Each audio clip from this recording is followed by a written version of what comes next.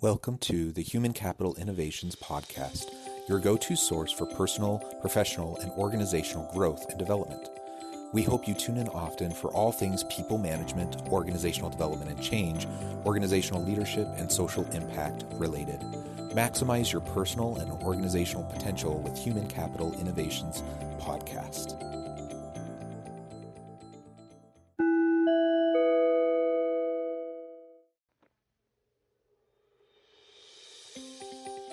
Welcome to the Human Capital Innovations Podcast. In this HCI podcast episode, I talk with Jeremy Berriault about Agile transformation and finding the right path for each team, department, and organization.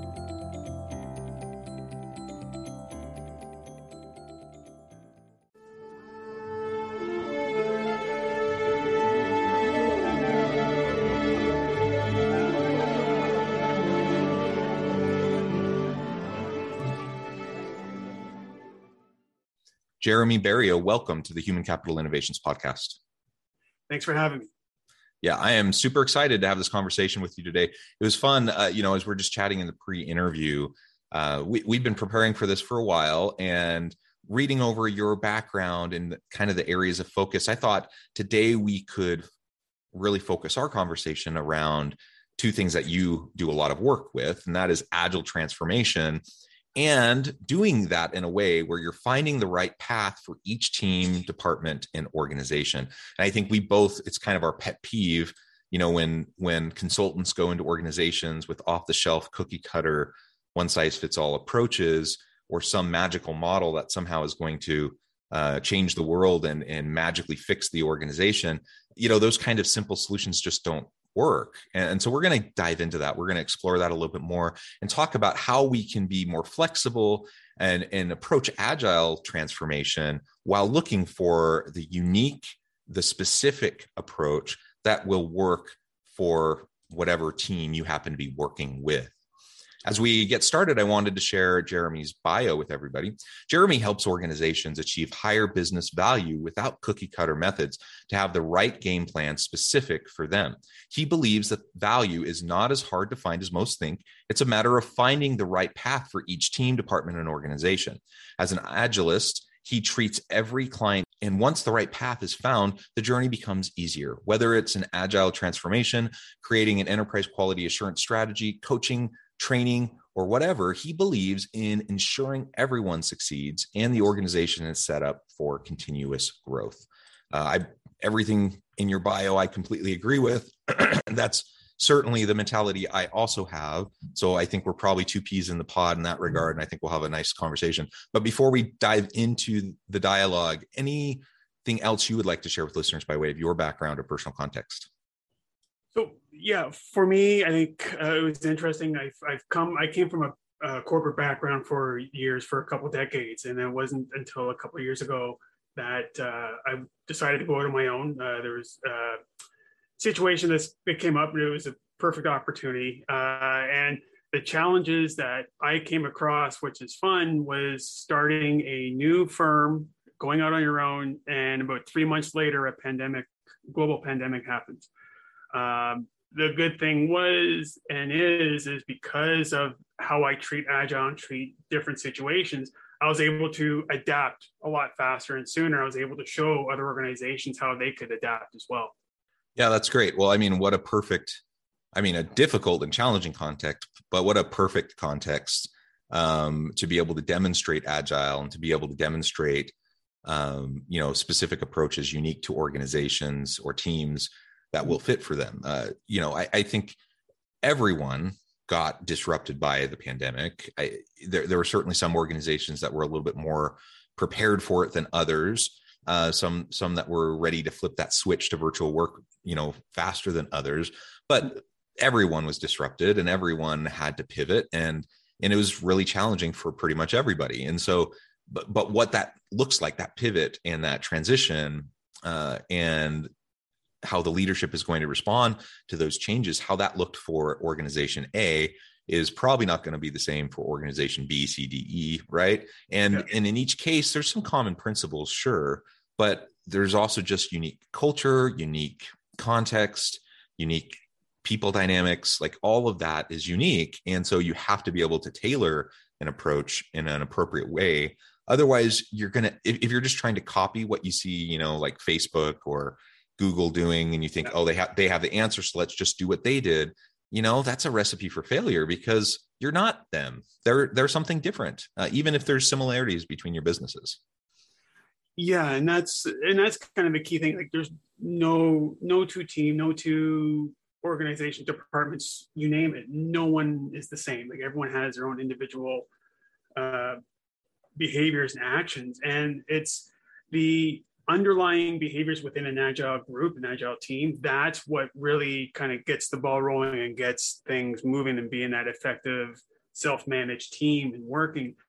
And when everyone did the main pivot 18 months ago, I think it was roughly 18 months ago, when everyone kind of, we're going to shift off, we're going to do everything virtual, we're going to do this, we're agile, we're going to make that switch.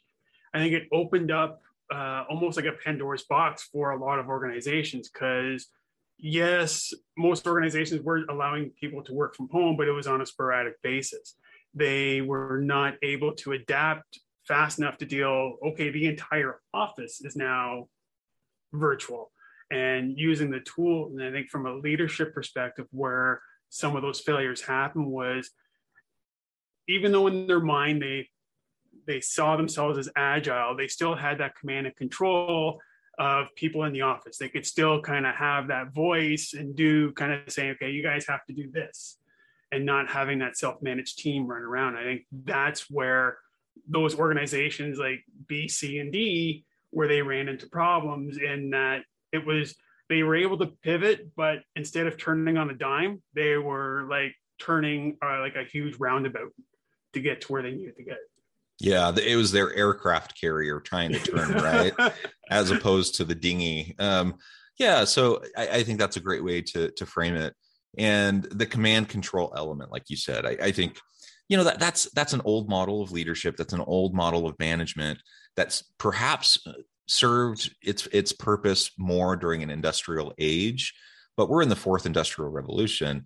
The fourth phase of the industrial revolution, and we're in a service economy, and we just, command control doesn't work. And in the office space, you could kind of, when everyone's together, you can kind of give the air of empowerment and mutual accountability, and like everyone can kind of derive their own meaning and purpose and guide their own work. You can kind of say those things, but then you're also still there, and you can walk around and you can see what people are doing, and you can still kind of control things. But once it goes virtual, you really lose that control. And that really made a lot of organizations uncomfortable. I'm at a university. I'm a professor as well as my consulting work. And I saw my university grapple with that too, tremendously. And that's in an arena where there's a lot of autonomy and flexibility already with professors. Yeah. But man, they really struggled with allowing people to work remotely and what that would look like, and putting in place all of these checklists and all of these procedures. And it just became a bureaucratic nightmare to try to pivot into this remote kind of an environment. And that's even in an organization that was probably a little bit better set up for it than some. And so, yeah, I think that's just a real challenge. And it has been a wake-up call. Organizational leaders have had to really wrestle with kind of some underlying assumptions of the organization and the culture that they've just taken for granted, and always kind of, taken as organizational fact, like this is the way it needs to be done. And now we're realizing, no, it doesn't actually need to be that way. And hence Agile. The organizations that have really thrived over the last 18 months have been those that have been able to pivot more quickly, that have been more adaptive, have been able to iterate more regularly, and ultimately they've had more success. Yeah, and it's interesting when anyone brings up the conversation of Agile, they think strictly software development. And you've had the manifesto since 2001, where it says the Agile Software Development Manifesto. So everyone kind of leans towards that. And when in early 2020, when the pandemic happened, what I found really interesting was a lot of the stores, they would say, okay, we can't have anyone in the store. Okay, we'll start doing curbside. And they start kind of changing how their model worked. And a lot of those organizations, those stores, those mom and pop stores, they started to succeed. They started to kind of get their way through. Where I remember reading an article a little while ago. There was a pizza restaurant just in south of Toronto where they had to close down, and part of it was they just couldn't wrap their head around on how to change their model a little bit, which I thought was kind of odd because it's pizza. Everyone gets pizza delivered. So it was really interesting to see how those other organizations that no one would even thought of being agile, they're technically doing it, and they're being that agile. They're changing their behaviors. It's just a little bit different. Like, it's a different view. And that's what I like doing. Like, I've worked with clients where they wanted their sales team to be agile. They wanted their marketing team to change things up, to instead of being that hierarchical, okay, we're going to wait for this, we're going to do this, we're going to do that type of sales model. We're able to work with them, and now they don't have that basic marketing model. It's like, okay, we're going to do this. Okay, now once that's done, we're going to do this. Okay, once that's done, we're going to do this. And then hopefully whatever marketing plan we have, it's going to work, and we're going to get some new clients, or getting some new leads. They're able to now iterate to the point with like very short iterations, saying, okay, does the market still accept this? Okay, yep, okay, good. Now we can keep going. Does the market still look like it's going to be ed tech? Okay, yep, good. Okay, let's keep moving in that fashion. And then if they do have to switch, instead of going from ed tech to logistics, let's say, most of the work they've done up until that point created their base, created their architecture where it's not that much of a shift. It's just a small change here and there. It's like, okay, all the plans we've done up to this point was for ed tech. Okay, let's just change ed tech to logistics and make the quick adjustments and then go with that path. Yeah, excellent. Thank you for that description. And you're right. Oftentimes when we're talking about agile transformation, we're not talking about wholesale major shifts. We're talking about small iterative adjustments, right? And so if we're doing it right, then we're kind of in a constant learning mode. We're in a constant growth mode, growth mindset, and we're just trying to iterate rapidly and finding what fits better. As you were chatting just then and sharing that perspective, it came to my mind that perhaps we should step back for a moment and define agile more specifically. I think everyone listening knows that we've heard the term over and over and over again. I think everyone's familiar with it generally, but I also hear it getting misapplied often, the term and the approach. So let's step back for a moment. And how would you define agile? Like you said, in software development, that's kind of, the origins of it, but it's certainly applicable in many other kind of arenas. So let's set the groundwork there, and then we can talk about how we might do that in ways that are unique to each organization. Sure. So one of the biggest misconceptions that I've come across, and I think a lot of others have, is that they feel like Scrum's the framework, or SAFe, and you implement that framework, you're now agile, and that's the way you're going to go. And really, there was a book I read a few months ago. The title is escaping me right now. And it brought up a point, and to me, it dawned on me, like, it was the way I believed it, and I saw it, and it was saying, like, agile is more a philosophy. It's because everyone wants to, like, okay, we want to be a mature agile group. Well, really, yeah, if you look at maturity, you look at CMMI, you look at all those other organizations that have those maturity models, it's taken the process and get a little bit better and get a little better and get a little bit better. But if you look at agile, like the agile journey itself, there's no end. Like, there is, like, you're just going to keep going and becoming more and more agile as you go. And if you look at it from a philosophy standpoint, you're given your guidelines, and now the teams can work together and move across. One organization I worked with, they thought, again, because they had Scrum teams, they were considered agile, and they tried to get everyone else to become Scrum teams. And you brought this up a little bit earlier, like about bringing in like different frameworks, and I see frameworks as more as tools. Like, and if you have the right tool with the right team, it's going to work awesome, especially with they have the right behaviors and they have the right actions and get things going, know how to use it. But if you try to put, like, say, a Scrum team in a finance team, a finance department, it's going to be a tough go, because if you go through Scrum and you do the ceremonies or the events is what most people call them now.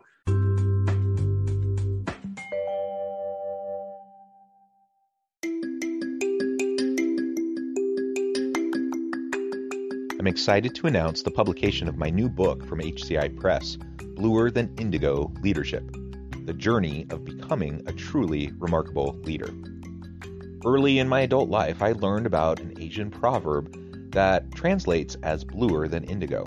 If you think about the color indigo, it is a brilliant, deep, and vibrant blue, what some would call the bluest of blues. To have something that is bluer than indigo is rare and truly remarkable. Contrary to popular myth, there is no one-size-fits-all or cookie-cutter approach to effective leadership. There's no silver bullet, no secret sauce, no go-to model that will solve all of our problems. The truth is, great leaders have all had their unique strengths and flaws, and have all had to discover and then pave their own distinctive path in their life's journey to fulfill their leadership potential. Bluer Than Indigo Leadership will help you discover your own path and explore those ordinary, everyday actions that will help you respond to an uncertain future and produce extraordinary results for individuals, teams, and organizations.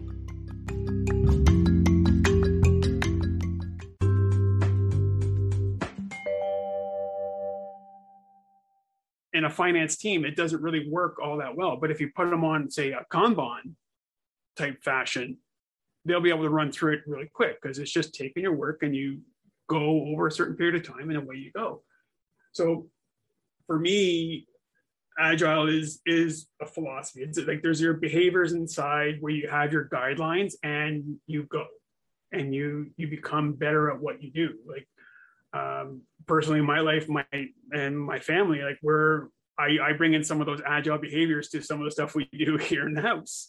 Like my kids, they have their own little Kanban board of stuff they got to do throughout the week, and we plan that out.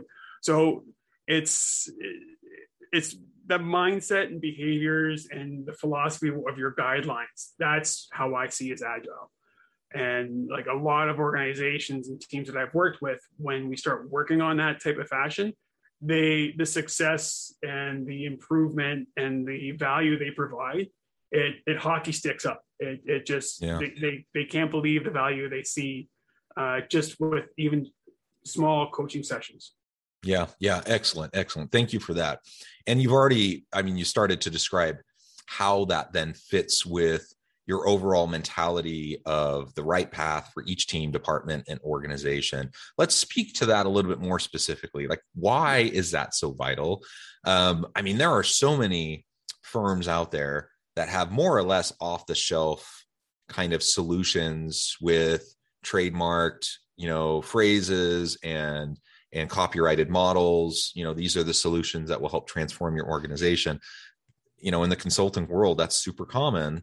So why can that be a problem? And in what way can we utilize models and frameworks in an effective way without allowing them to be overly prescriptive and rigid in how a particular organization, a particular team might try to implement them?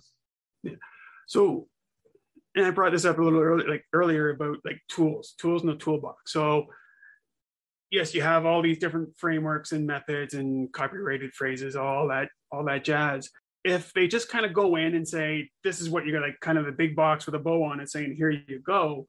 They're taking their expertise saying, yes, this worked because I had this work with company A, but your company B, there might be things within the culture that are just not going to work. You're basically taking a hammer to put in a screw.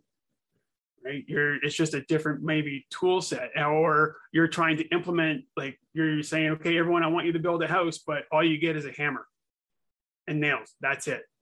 And yeah, you'll build a house. Is it going to be a valuable house? Probably not, because like you need saws, you need like drywall, you need all the fun stuff to build. But if you just have one tool to do everything, it's just not going to work. Or eventually it will have some sort of value. Yes, you'll have a roof over your head. It won't be probably the best roof, but it's going to take way much longer to get to where you need to get.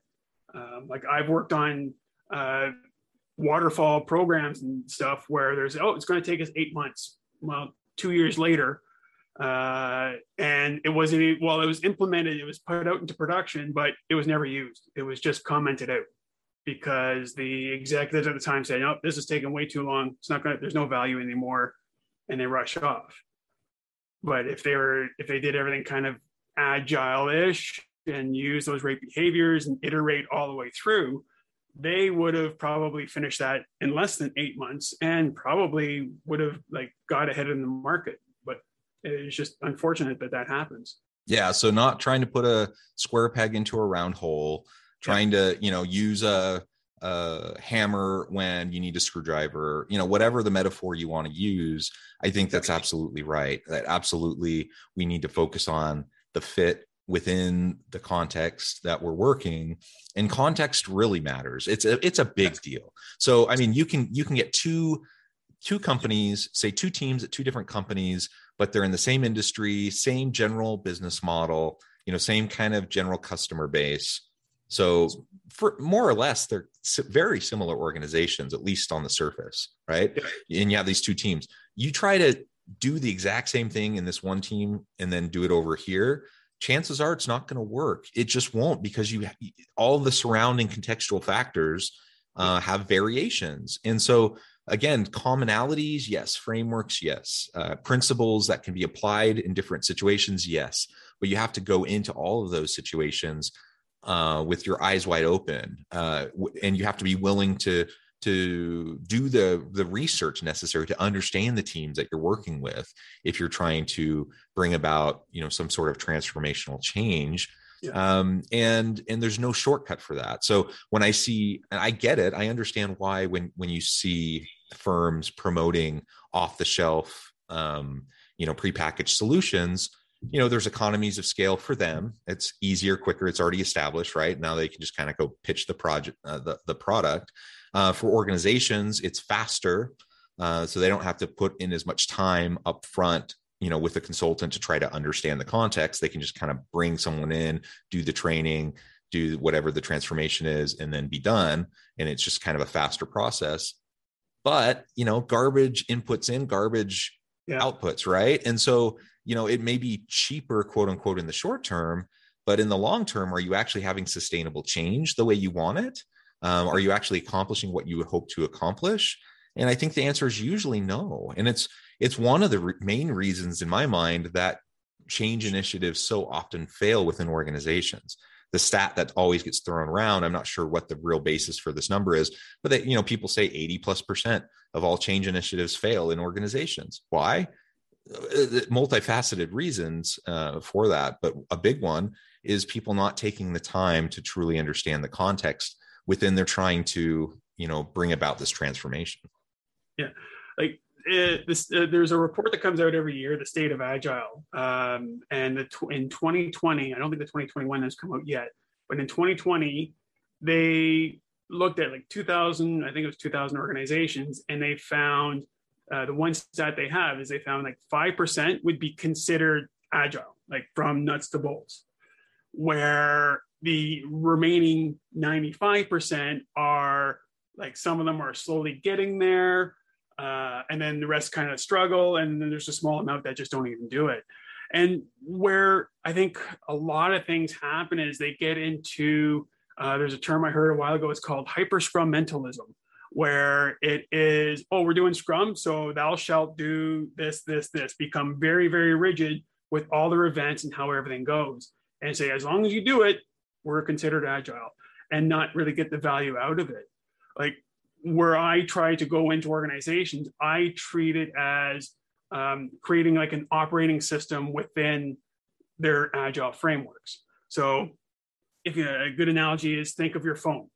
Your phone has apps up the wazoo, like mine has a bunch. If I look at my kids' tablets, I know they have apps all over the place.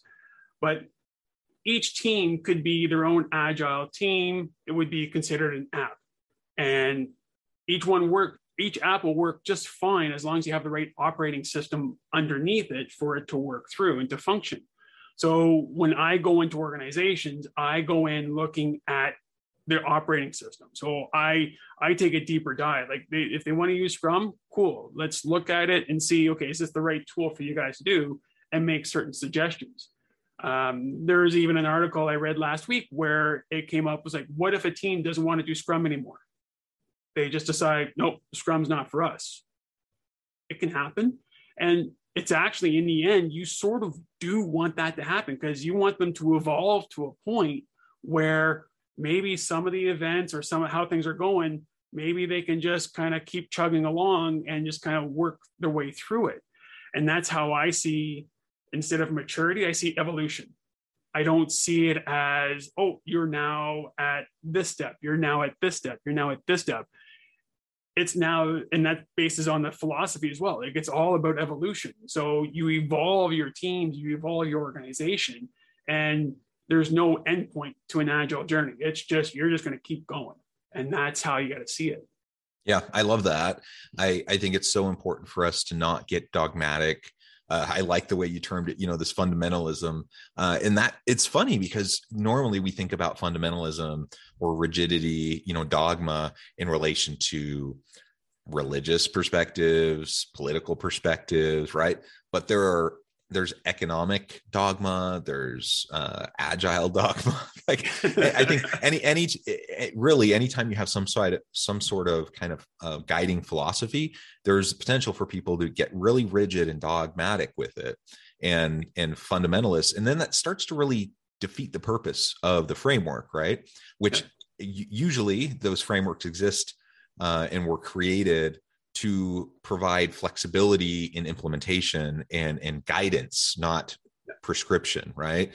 And so I think you're absolutely right. I think we need to be very careful with it. I think Agile is wonderful. Agile transformation is a great philosophy. It's a great overall approach. I completely agree with you that we need to be so careful and not trying to get caught up in this kind of one size fits all, or it worked for our team, so it must work for your team, or as consultants, trying to be prescriptive without really doing the legwork and understanding the context that we're working with. I think all those things are red flags and certainly things we need to be cautious about. Well, Jeremy, it has been a real pleasure talking with you. I just note the time. It has flown by. I want to be respectful of your time. Before we close today, though, I wanted to give you a chance to share with listeners how they can get connected with you, find out more about your work, and then give us the final word on the topic for today. Sure. Anyone can reach me through my website, berriaultassociates.com. I do have a book out, and I'm working on another book right now on root cause analysis through LeanPub. It's all about evolution. And actually, that's what my book is going to be about, the evolution of Agile and how to evolve those teams and progress through. I think you're right, like we're in the fourth stage. It's the way command and control, like the manager sitting at the desk kind of barking orders, that's come and gone. I think even in the 80s and 70s, there were research studies that were saying, okay, I think this is kind of time to go. I think now we're at that evolution stage now where I think organizations, especially in this past 2 years, have realized, okay, we got to make a change. If we want to survive, we got to make that change. Yeah, absolutely. Well, thank you, Jeremy. It has just been a real pleasure. I encourage listeners to reach out, get connected, find out more about what Jeremy and his team can do for you. And as always, I hope everyone can stay healthy and safe, that you can find meaning and purpose at work each and every day. And I hope you all have a great week.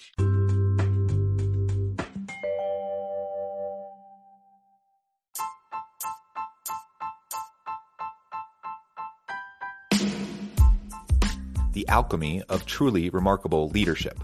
Ordinary, everyday actions that produce extraordinary results.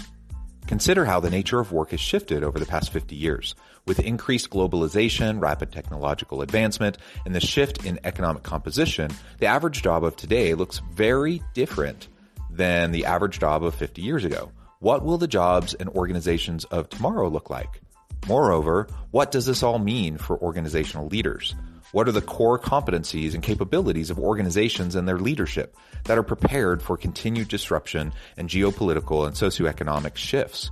Regardless of what the future holds, increasingly, leaders need to be socially minded, data-driven, decisive, champions of talent, and disruptors of the traditional notions of leadership, teams, organizations, and work.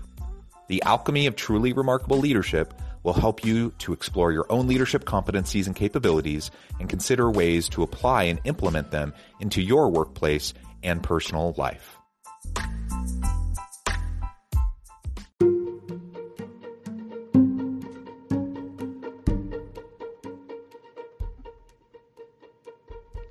Check out Human Capital Innovations magazine, Human Capital Leadership.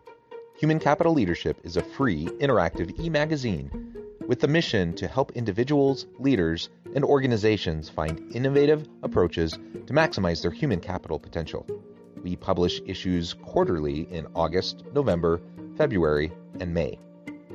Take a look at the latest issue and let us know what you think.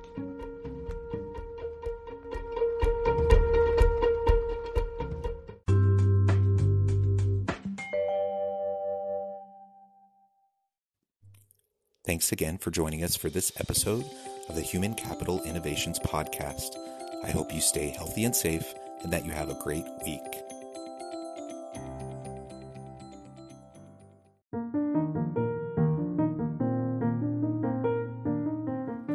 Check out our new weekly LinkedIn newsletter, Alchemizing Human Capital, exploring industry trends via original research and interviews with executives and thought leaders from across the globe.